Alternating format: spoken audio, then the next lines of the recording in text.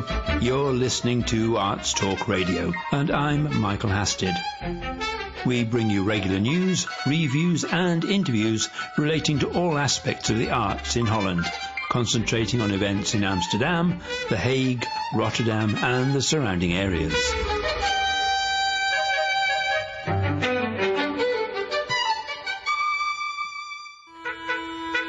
Arts Talk Radio Online. Features on the arts in English. Two quite different items this week. I talked to an Englishman who runs one of the Netherlands' leading opera companies, and also to the Deputy Mayor of Delft about plans to redevelop one of the city's most important and beautiful sites.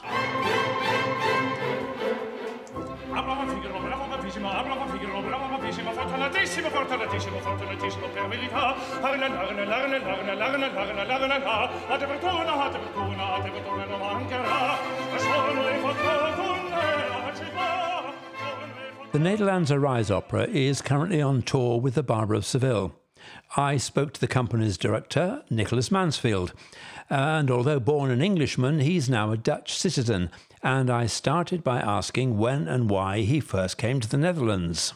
I came here when I was 21 years old to sing in a Dutch radio chorus, the Het Groot Omroepkoor, and I did that for 10 years. And then I left, started my own company, started teaching singing, started conducting, and in 2000 I became chorus master at the Rijs Opera in Enschede, and in 2013 I became general director.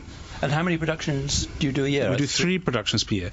We used to do 5. That was before the big culture cuts in the Netherlands in 2012-13. So when I started my job, the first thing I had to do was to reorganize the whole company. And now we're a lean and mean opera company, as they say in English. Do you have a policy as far as what works you put on, or do you like a really mixed?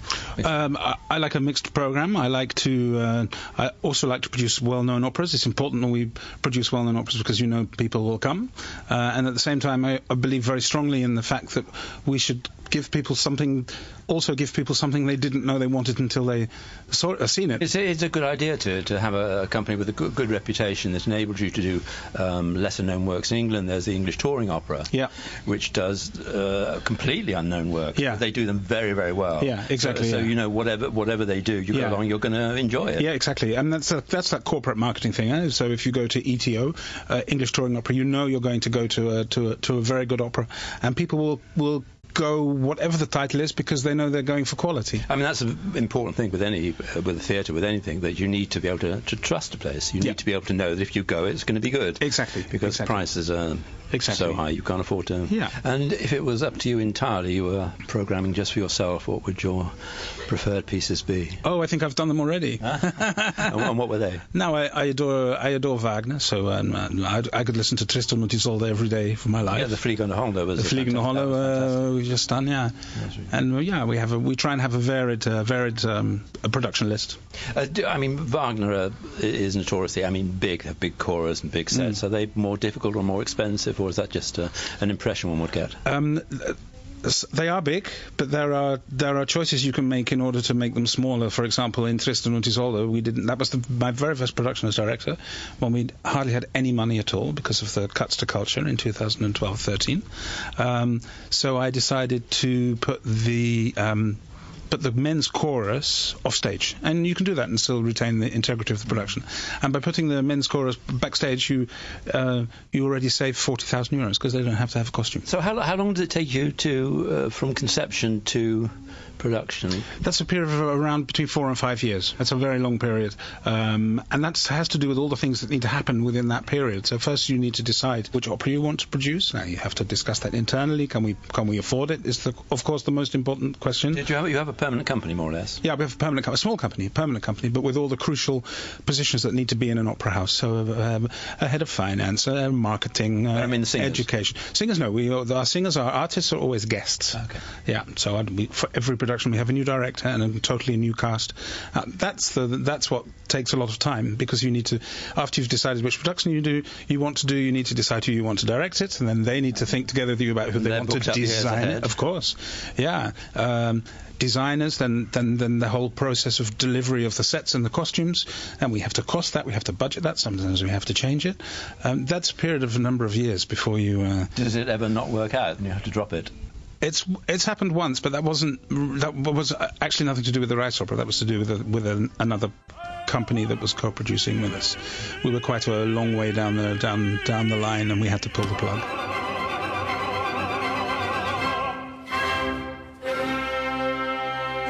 That was Nicholas Mansfield, director of the Nederlandse Rise Opera. Their tour of the Barber of Seville continues until the 2nd of November.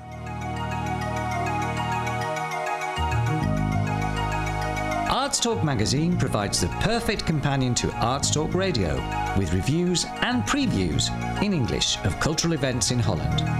Whatever your interest in the arts, our international team of writers will always provide something new and exciting to see online.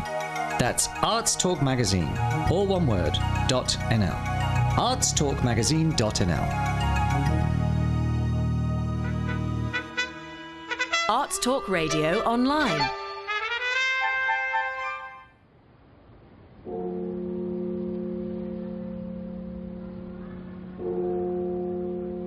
I'm in the Agatha-plein in the centre of Delft, and you may remember we were here more or less exactly a year ago about the plans to develop the site here, which consists, for those of you who don't know it, the Agatha-plein is a long, not really a square, but it's a passage which is about 100 yards long. It's got 4 or 5 really beautiful old trees. On one side of that is a beautiful garden, which has got walls on one side, box hedges, and on the other side is the Prinsenhof Museum. And the plans to develop it were fairly radical. And I'm with Bas Volbrecht, who is the Deputy Mayor and has special responsibility for this project. Now, when this was first mooted, which was just over a year ago, there was a lot of protest, because I think there were fairly major radical plans to develop both the Agatha-plein itself and the museum. Can you outline very quickly what the plans originally were? Yeah, could do that. It would take a lot of time, but I think the main goal of the renovation of Museum at Prinsenhof is to make it fit for the future. And the original plans, they not only described how we should do that internally at the museum, but also, as you already explained, to take the whole Agatha-plein in that development and also create an outer space that's inviting and it's also fit for the future. Because people may not be aware, but the Prinsenhof, the building itself, was one of the most important and historical sites in the Netherlands. Absolutely. It was there where William of Orange was assassinated, which led directly to the formation of the Dutch Republic. So there was, as I said before, a lot of protest.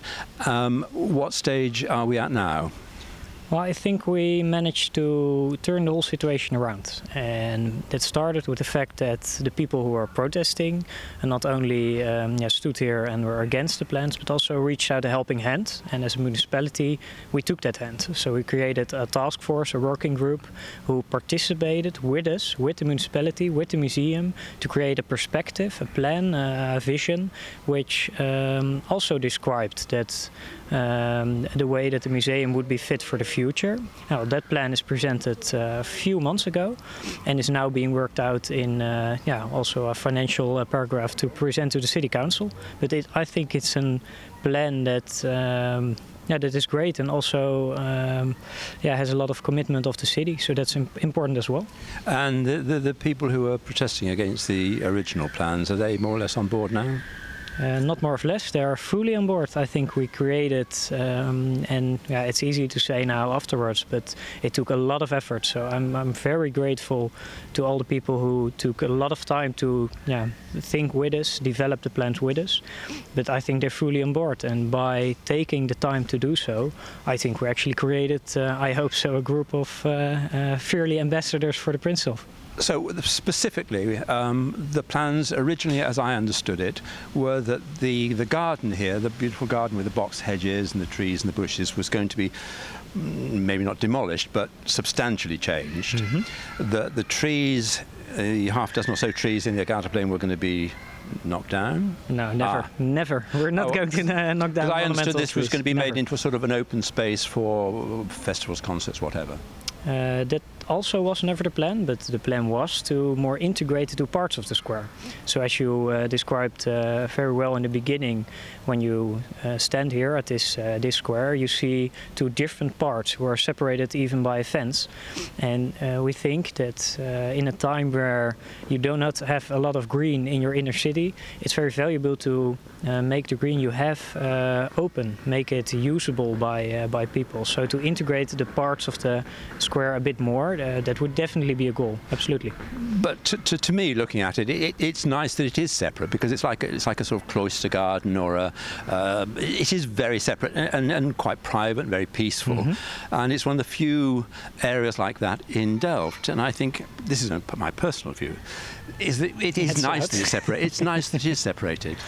And yeah, I think if it was merged together, then I think it would maybe lose something. Yeah, I understand your line of thought, but I think it's in every design that we're going to make for this garden, and let us say that the final design is not even close. We're going to take a lot of time also to work that out properly.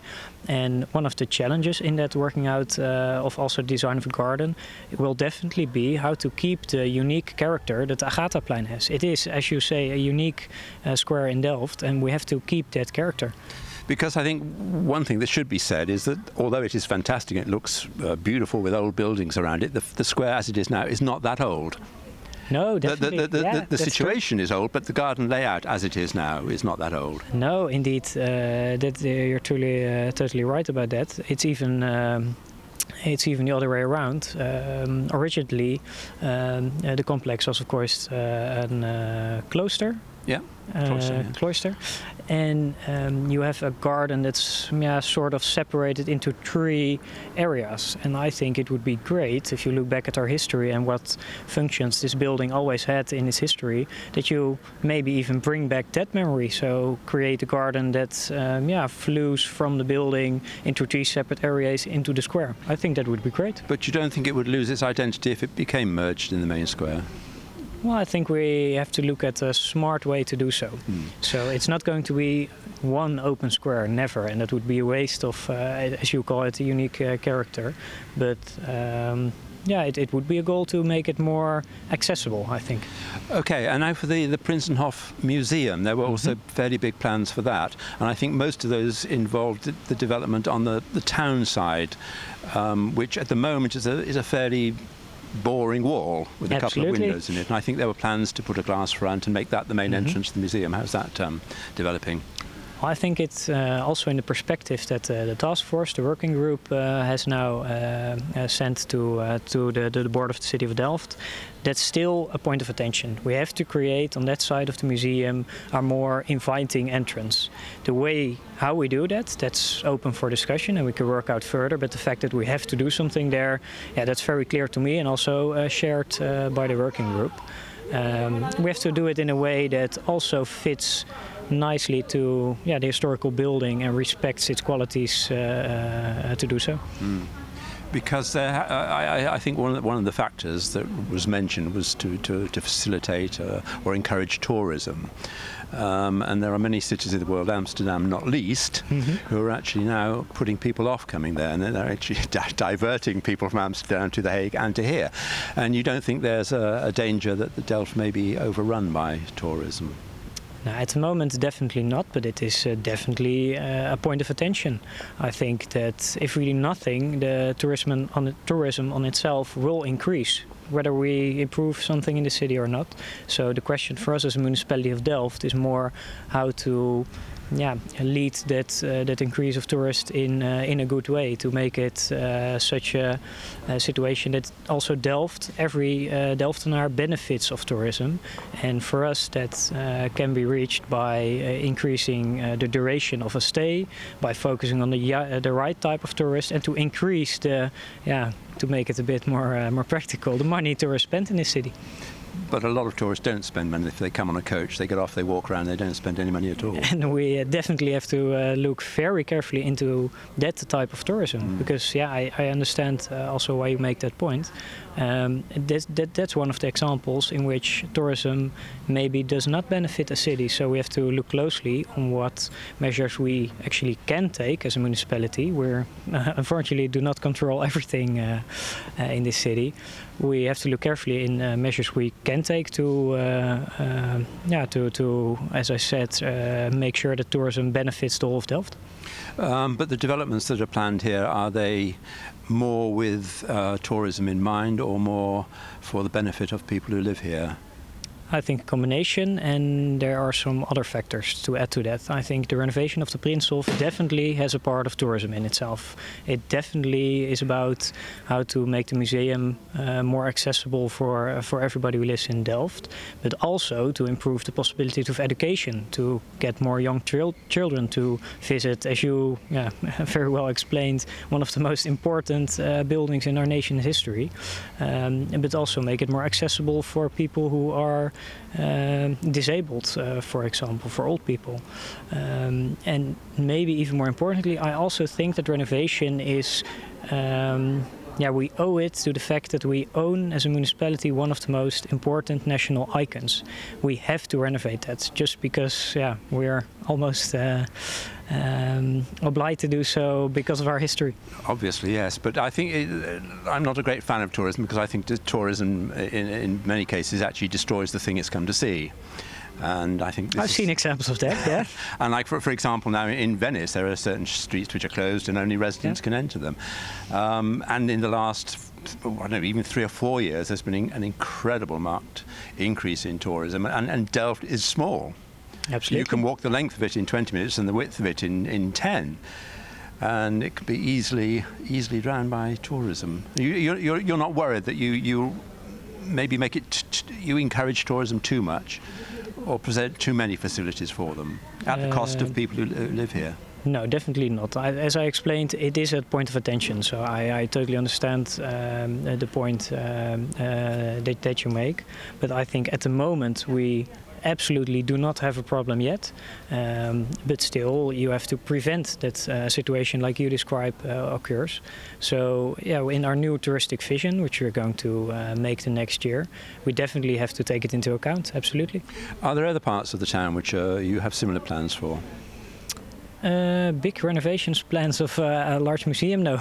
This is one of the biggest projects for the municipality of Delft, and I think that's also okay. Yeah, it will keep us going. And besides the renovation plans, the Prinsenhof in itself also has a great year. We're working towards one of the biggest expositions ever being held here, the Pieter de Hoog tentoonstelling. Yeah, because there's also the Golden Age anniversary this year. So even without the renovations plans, the Prinsenhof on itself is one of the unique pieces of Delft. So no, I think this is one of the biggest projects we're going to exercise. Okay, thanks very much for that. That was Bas Vollebrecht, Deputy Mayor of Delft. Thanks very much. Arts Talk Radio online. Features on the arts in English. Well, I'm afraid that's it for another week. You've been listening to Arts Talk Radio, and we'll be back in a week or so, hopefully with a lot more interesting people, with lots more interesting interviews. My name is Michael Hasted, so till the next time, it's goodbye.